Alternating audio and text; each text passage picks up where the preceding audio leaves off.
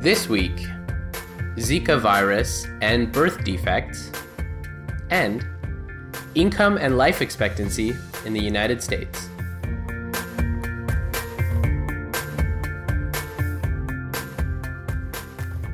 Hello and welcome to The Rounds Table, a weekly podcast about major new research in medicine, hosted online at Healthy Debate. I'm your host, Amol Verma. I'm a resident in general internal medicine at the University of Toronto, and I'm joined today by Nathan Zilbert, who is a resident in general surgery at the University of Toronto. Hey Nathan, how's it going? I am great, Amol. How are you? Really good. Nathan, we have two super blockbuster topics today. If we don't get a lot of tweets and retweets and hashtags, we are not doing our social media jobs right. All right. I'll retweet you if you retweet me. And let's be honest. The reason that we're doing this is because people that we admire tweeted these very issues. So this week, Hillary Clinton tweeted about Zika virus, and superstar surgeon Atul Gawande tweeted about inequality. He didn't just tweet; he unleashed 9 sequential numbered tweets about 1-9, 2/9, that kind of thing. Yeah, that's right. Subsections. So for our listeners, I mean, the reality is, if you want to know what we're going to say, you might as well just stop listening now, go to Twitter, and you'll have the summary in 140 characters or less. Especially since both of these topics are really on the, putting it kindly, periphery of our expertise. Yes, although we've done our due diligence to be able to talk about. We have read the articles. That's true. Yeah, and obviously, don't stop listening. Continue listening, dear listeners, and also please go to iTunes and leave us a rating or comment, or please share this episode on your social media networks. It really helps get the word out. Okay, before we dive into our two blockbuster topics, we are going to have a Two Truths, One Lie segment from our very own medical student, Jennifer Peng. Take it away, Jennifer. Hey guys, it's time for another game of Two Truths, One Lie. I'm going to tell you 3 interesting facts. 2 will be real and 1 will be a lie. Join us and put your knowledge to the test and see if you can guess which statement is the lie. This week's game is all about the world of contraception. So let's begin. Statement number 1. There is no medical need for oral contraceptive pills to be prescribed in a cycle of 21 days on and 7 days off. Statement number 2. As part of the lactational amenorrhea method of birth control, if a breastfeeding woman has not yet regained her period, she will not be able to get pregnant again. Statement number 3. The risk for venous thrombosis in women who take low-dose oral contraceptives is lower than the risk for venous thrombosis in pregnancy. Think you know which statements were true and which one was the lie? Stay tuned and we'll reveal the answer later on in this episode. And we're back. Okay, so we're going to leave it. You like that? I like that sort of, it's like a little, television, like late 90s, TV commentator situation. You remember that Seinfeld episode where Kramer... Yes, I do remember that Seinfeld episode. Classic. Okay, so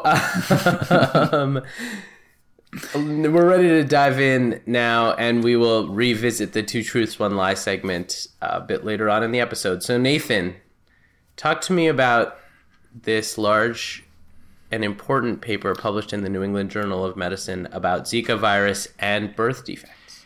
Yeah, so this hot off the press paper from this week in the New England Journal is called Zika virus and birth defects, reviewing the evidence for causality. And the headline here is, according to the authors from the Centers of Disease Control, that there is, in fact, a causal relationship between Zika virus and this syndrome of birth defects, most widely known to include microcephaly.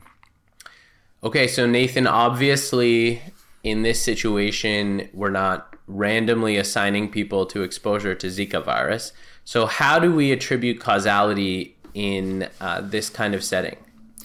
Yeah, so there are a few different ways that epidemiologists go about trying to demonstrate that a particular exposure is related to a particular clinical condition.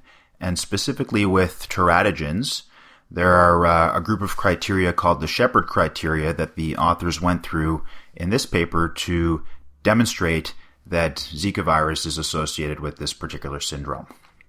So we'll go through them kind of one at a time, and not all of them actually are relevant to infectious exposures, but we'll go through the relevant ones and talk about the evidence that the authors put forward. So this paper was the Centers for Disease Control and Prevention, basically summarizing and critically appraising the existing evidence. Exactly. And coming to this firm conclusion that there is a causal relationship, and we can obviously talk about the implications of that type of firm statement maybe once we review the evidence and the criteria. Okay, perfect. So some of these are relatively straightforward, actually, and the first one I think is that basically the criteria is that the exposure to the teratogen has to occur early in pregnancy, either in the first or early second trimester. And they basically have a significant amount of evidence, mostly in Brazil, where they've been doing measurement of Zika virus levels in some affected mothers in pregnancy, and they've shown with microbiological testing confirmation that Zika virus has been demonstrated infection in early pregnant patients. Okay, and I guess the theory there is it has to happen while the fetus is developing. Exactly. Okay. So that's the first main criteria. Check. Number one. Number two is that there have to be 2 high-quality epidemiological studies confirming an association. So this criteria, the authors say, has been partially met, mostly because the studies that have been done are either on small scale or what they call ecological studies that show geographic and temporal relationships of the Zika virus and of the birth defect syndrome, which they describe as compelling. But these aren't, large cohort studies that were designed to demonstrate this relationship. There are a couple of smaller studies that have been done in Brazil where they've looked at a group of women, generally less than 100 in the couple studies that have been done, where they have pregnant women who develop a viral syndrome, particularly a rash, and then they test those women for Zika virus, and those that were testing positive, they went on to have a 29% rate of the relevant birth defects compared to 0 for those women that, despite having viral symptoms, were negative for Zika. So that's pretty compelling. It's compelling, but it's a small number of patients, so it doesn't meet the full criteria of 2 large, high-quality studies, but they describe that criterion as being partially met. And I should mention that you don't have to meet all the criteria for the final conclusion to be this is a teratogen. Okay. It's a bit of a more complex algorithm than that. Yeah. Okay. All right. So second criterion, not totally met. So the third one is that the teratogen that is being studied has to result in a specific syndrome as opposed to just birth defects in general, which obviously makes sense. So everybody who's been following this issue in the news knows of the main finding of microcephaly that is associated with Zika virus exposure. Some of the other findings associated with this syndrome are intracranial calcifications, some eye abnormalities, club foot, and redundant scalp skin. And all this is associated with significant neurological impairment. So in addition to just microcephaly, there's this whole syndrome, and specifically this redundant scalp skin is actually not seen in other occasions of microcephaly. So it kind of suggests that at one point, like that does the skull actually shrink or something? I think it suggests, I don't really know, yes. But one idea that they put forward is that skull development and the skin of the head development is maybe affected by different embryological signals, and the skull development is delayed or impaired, and the skin development is not. Interesting. And maybe in other occasions where microcephaly develops from other causes, they don't see that. Sure. So the redundant scalp finding is suggestive to the epidemiologist that this is a unique syndrome from a unique exposure. Okay, so this the fact that there's a specific syndrome, that makes sense. It contributes to your strength of the causal inference. Mm-hmm. Exactly. Okay. The next criteria is basically another, I think, kind of fundamental principle, is that you have an observation of a rare exposure associated with a particular rare event. They call this the astute clinician approach, as I guess how one might initially identify that such a phenomenon is happening. So microcephaly is extremely rare in general. 6 out of 10,000 live births in the United States was one statistic. Now, Zika virus exposure in endemic areas is not rare, right. But for those traveling from, let's say, North America to endemic areas, the exposure would be considered rare. So when they've done these association studies of microcephaly births occurring in the United States and seeing a high rate of those births coming from mothers who recently traveled to endemic areas, that has led for this observation to be made of this very rare event happening with this very rare exposure. It makes sense. As opposed to, obviously, if you have two common things that are coinciding, there's a much likelier chance that it happens by luck alone. Right. So, yeah. I mean, other common things like just, hair color or things like that are not mentioned in the or any of these clinical syndromes. This is a very rare thing, and it's associated with a very rare exposure. Okay. So the next criteria that they list in the Shepherd's model is having an animal model, and that has not been demonstrated yet for the Zika virus. So that is one of the criteria that they don't address at all. But the next one is biologic plausibility. So far we've been talking about epidemiologic associations, clinical impressions, and statistical relationships. The next criteria, which is a critical one, is does this make sense from some kind of, with biological evidence, basic science evidence? And the authors say that this is, quote, clearly met, and they have a few lines of evidence to support this claim. So the first is that it's not a novel impression that viruses are known to cause neurological congenital defects. Rubella, CMV, there's a variety of congenital syndromes with neurological impairment that are known to be from viral exposures. So that's not new and is well established with a long history of biological evidence. More specifically for the Zika virus RNA has actually been identified and isolated in the brains of fetuses and newborns with robust molecular testing.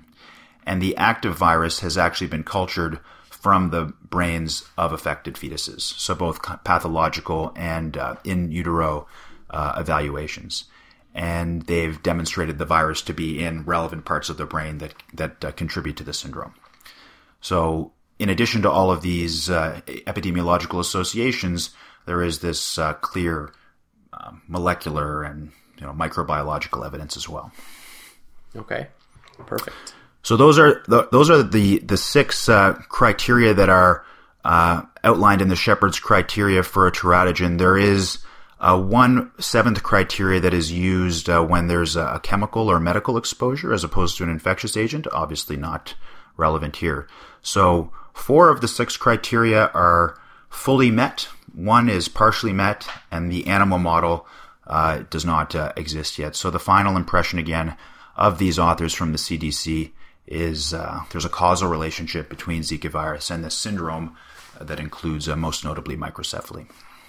Okay, so we've been hearing about this possible link between Zika virus and microcephaly, and I guess now we're talking about a whole range of other neurological birth defects for months now.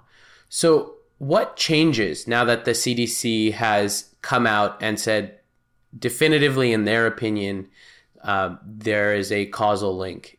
So I think whenever there's widely publicized news about any infectious disease, there's obviously a range of responses that go from complete overreaction to inappropriate disregard.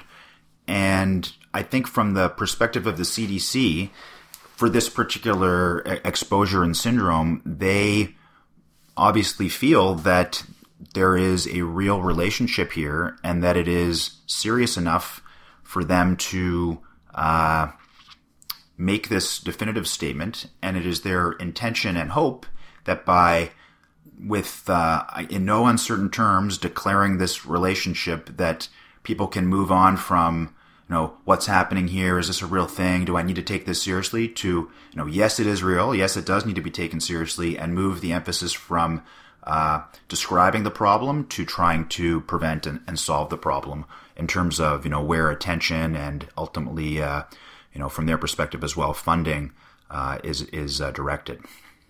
Right. And certainly there have been at least some strains of doubters or people saying that, perhaps this is a spurious association. So this strong statement about causality, I guess, is really important in that regard. And so do they comment on what the next steps they think should be taken?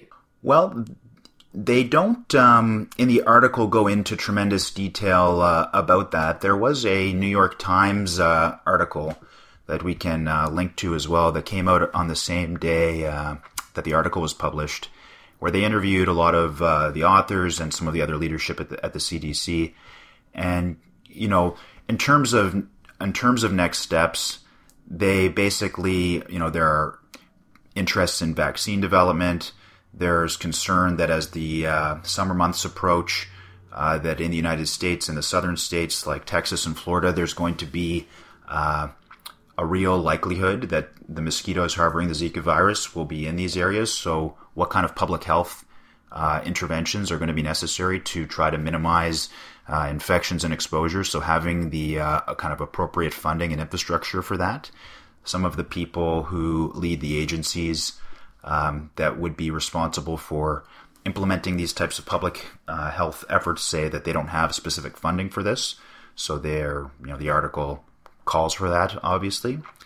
So I think it's trying to put the question of this being a real problem behind us, answering it in the affirmative that it is a real problem, and focusing the attention on solutions from in all aspects of public health, both immediate prevention strategies, awareness campaigns, and vaccine development, which obviously is a more long to medium term issue.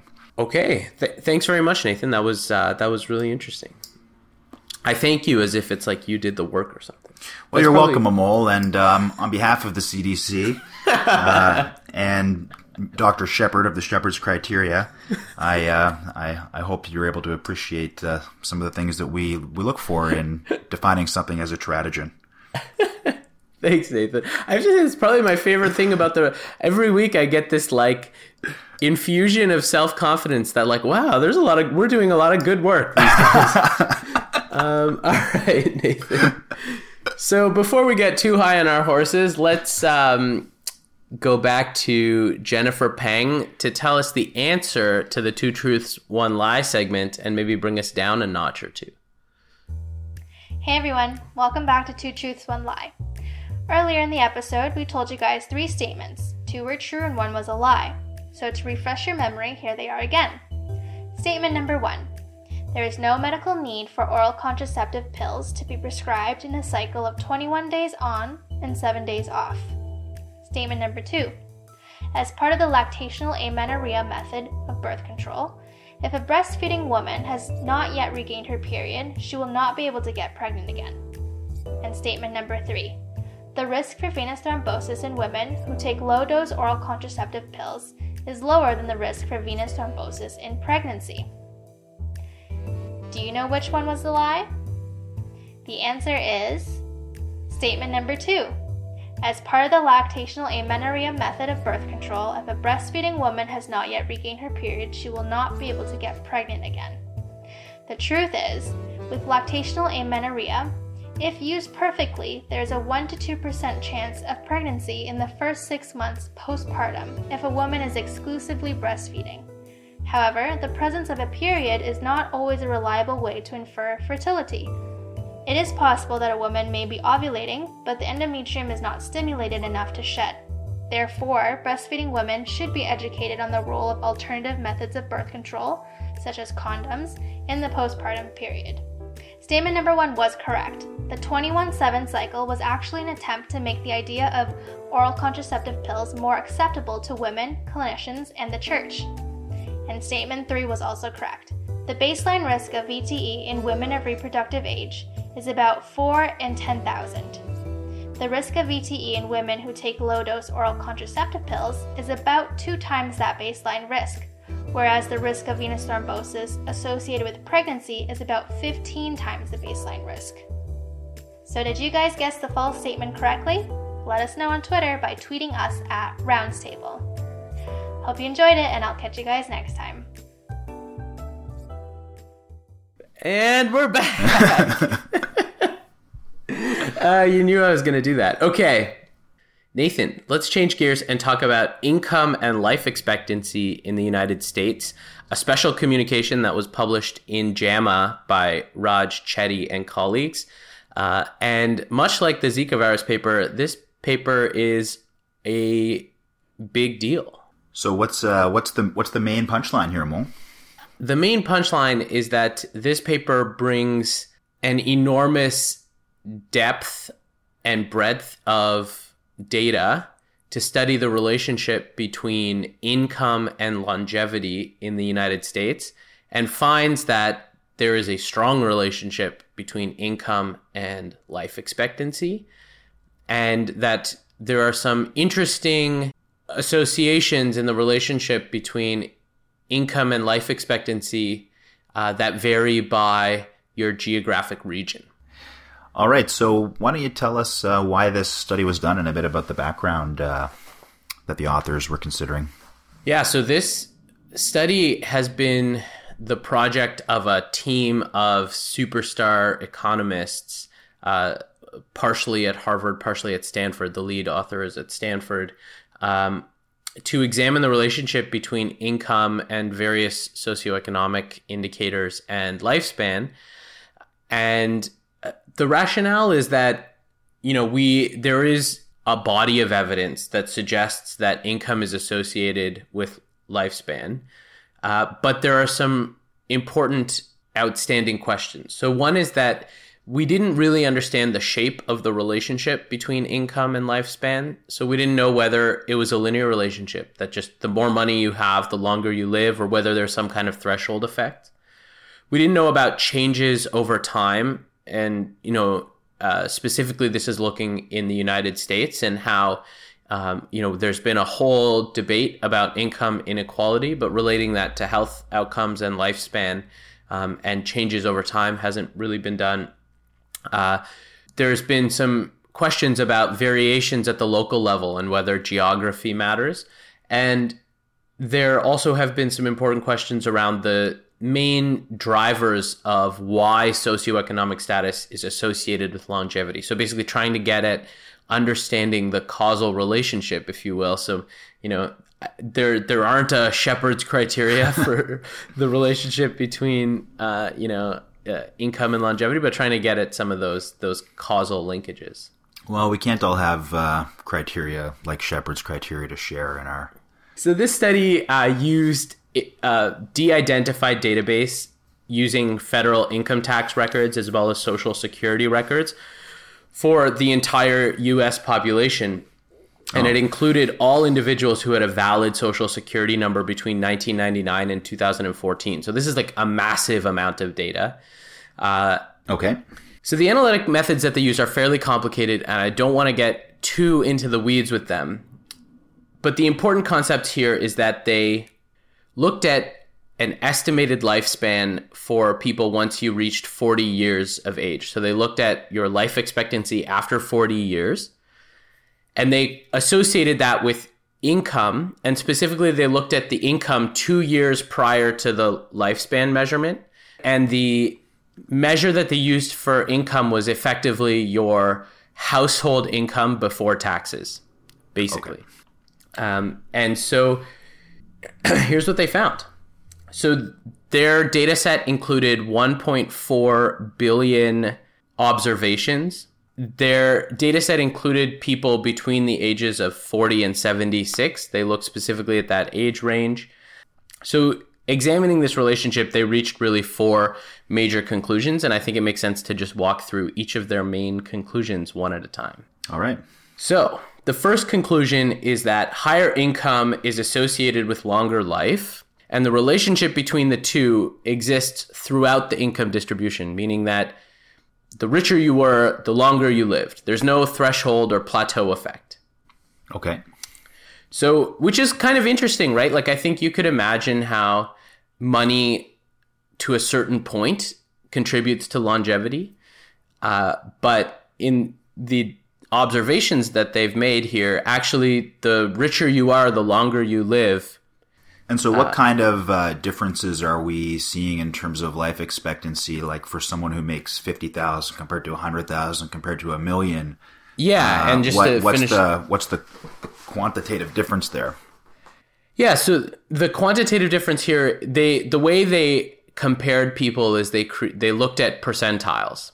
So if you look at men in the top 1% of income, their average life expectancy is just over 87 years. If you look at men in the bottom 1% of income, their average life expectancy is under 73 years.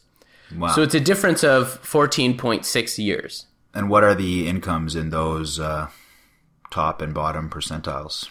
So to give you the sense of the spread between the incomes, so they don't actually make it super easy in their paper to know what the 1% income ranges were, but the bottom 10%, the 10th percentile, the bottom 10th percent, had a household income of $14,000 a year, so fairly low. Yeah. Whereas the top 10th percent was $224,000 per year. So how does that relationship change as income increases? Is there any kind of income threshold where things seem to even out, recognizing that it still does increase as income rises?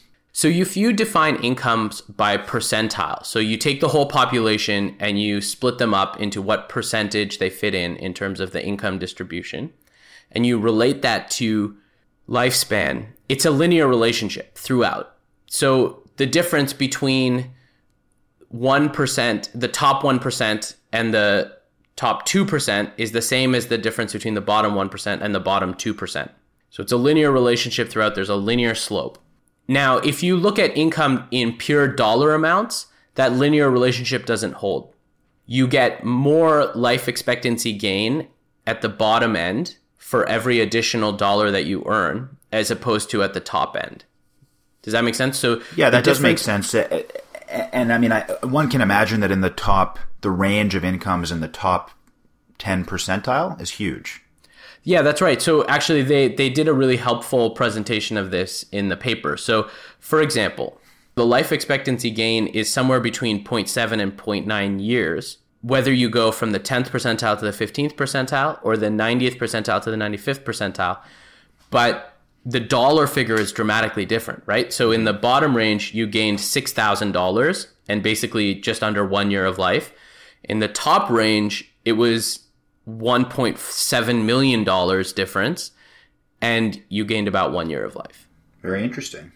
So what do they authors propose the main implications of this finding to be? Yeah, well, let me comment on 2 more small points about this. So one is that there was a bit of a difference in gender. So the effect that we've been talking about have been all the data for males.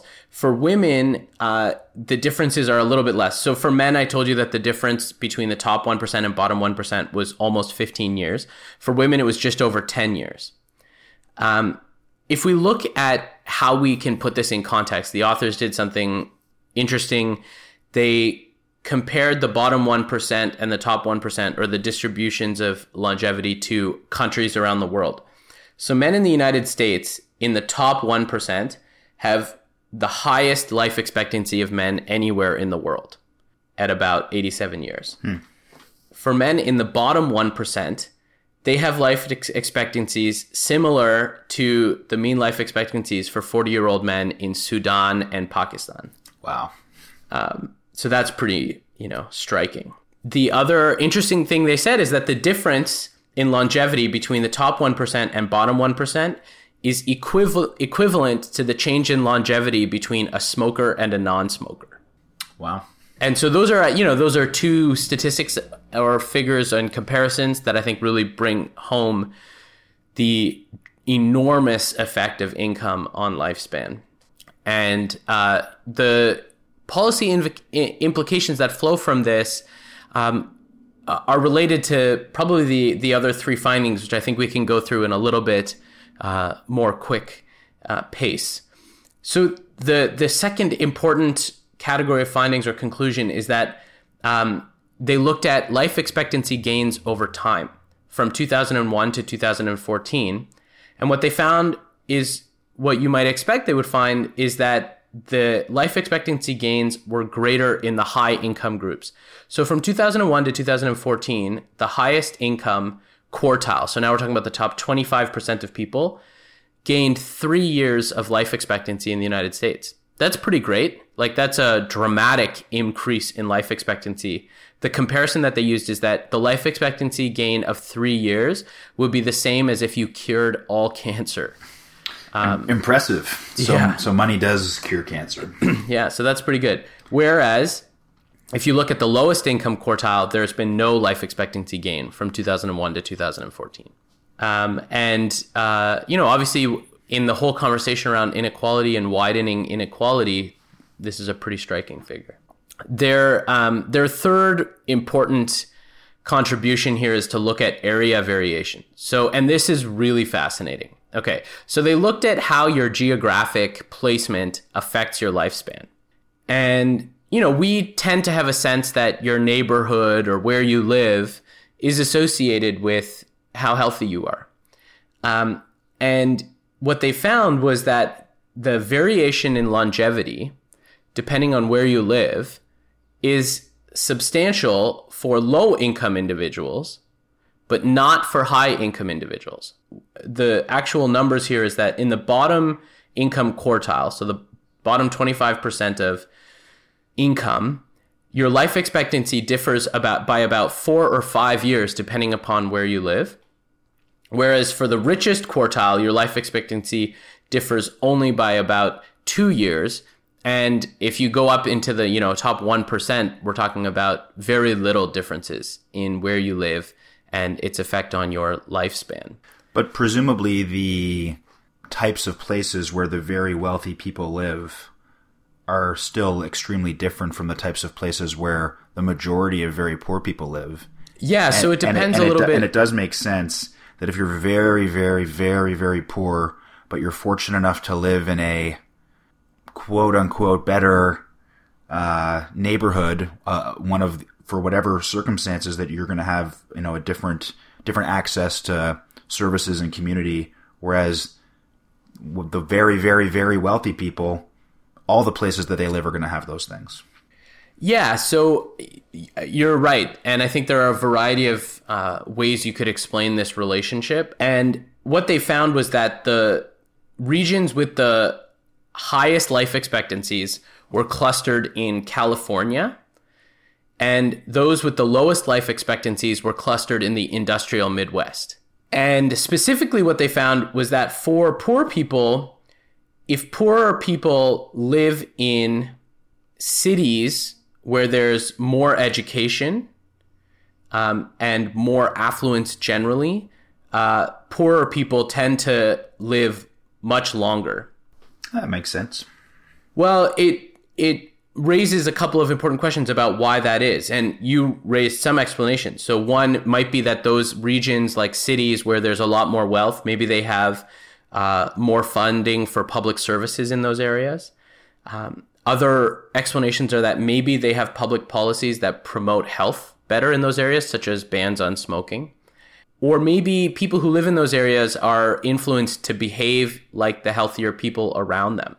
And then on the other side, maybe it's just that, like you said, the makeup of the populations in different areas are substantially different. And so maybe what a poor person in the city looks like is substantially different than a poor person, in a rural area. and a simple example of that would be maybe there's a larger share of poorer people because of immigration in cities as opposed to poorer people as a result of, generational poverty in other areas. Mm-hmm. The last, I think, important conclusion for us to touch on is they looked at the factors of different geographic areas that are associated with lifespan. Different factors, things like health behaviors, access to healthcare, income inequality, all these different things, and said, what are the things that correlate well with lifespan? And the main correlate that was probably the most important was health behaviors. So smoking, obesity, and exercise, highly correlated with lifespan. And surprisingly, a lot of the other things were not as correlated. And so, that raises a lot of really interesting and important implications in terms of policy. What are the main takeaways? I think the first real main takeaway is that there is clearly a strong association between income and lifespan. The important point that geographic variation has a bigger effect on poorer people is really important. And this paper highlights some of the ways that we might improve those health outcomes, specifically at promoting healthy behaviors. I think I'm going to definitely walk away with the Sudan-Pakistan statistic and the smoking statistic. Yeah, I agree. Those were highly compelling, and I'm sure it's not that different type of a range that we have here in Canada too. Okay. I think we've bludgeoned our 2 blockbuster issues to death, so let's move on to our something a little bit more lighthearted. Nathan, our good stuff segment. Tell me something short and sweet that caught your attention from the world of medicine this week. So the title of my good stuff piece, which was a podcast that I listened to this week, may not sound so lighthearted, but I can assure you that it's definitely worth listening to. It's a podcast called The Man Who Studied 1,000 Deaths to Learn How to Live. It was on the Tim Ferriss Show, which is a podcast I listen to regularly, and this is a podcast where this Tim Ferriss guy interviews a whole bunch of different interesting people, a different person each episode. And this episode was about a palliative care doctor called B.J. Miller from San Francisco, who's a fascinating guy, a lot of interesting personal experiences in addition to his work as a palliative care doctor. And they have about 2-hour discussion about perspectives on life and death and living better that I thought was very compelling and worth a listen. Oh, that's such a great recommendation. I'm adding it to my podcast list as we speak.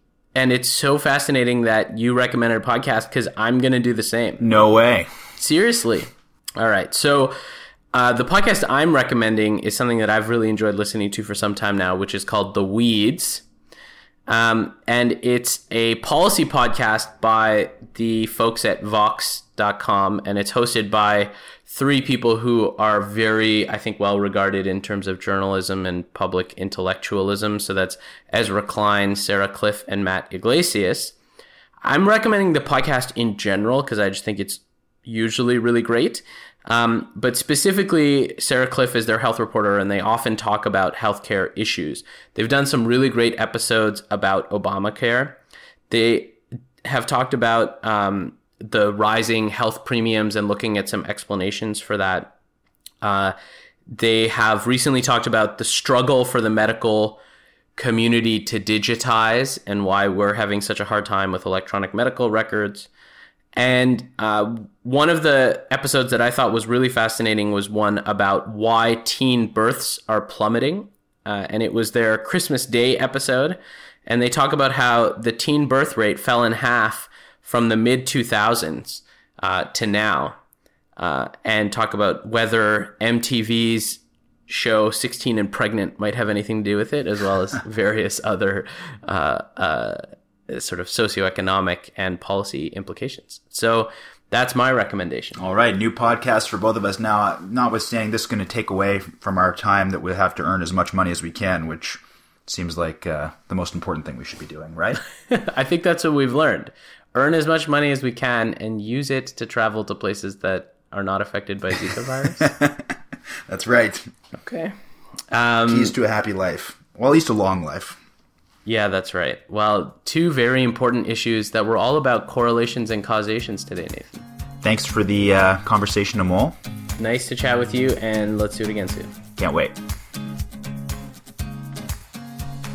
The Rounds Table is hosted online by Healthy Debate. You can find us at healthydebate.ca/The Rounds Table. Follow us on Twitter at Rounds Table, or find us on Facebook at facebook.com/Rounds Table Podcast. Thanks for listening.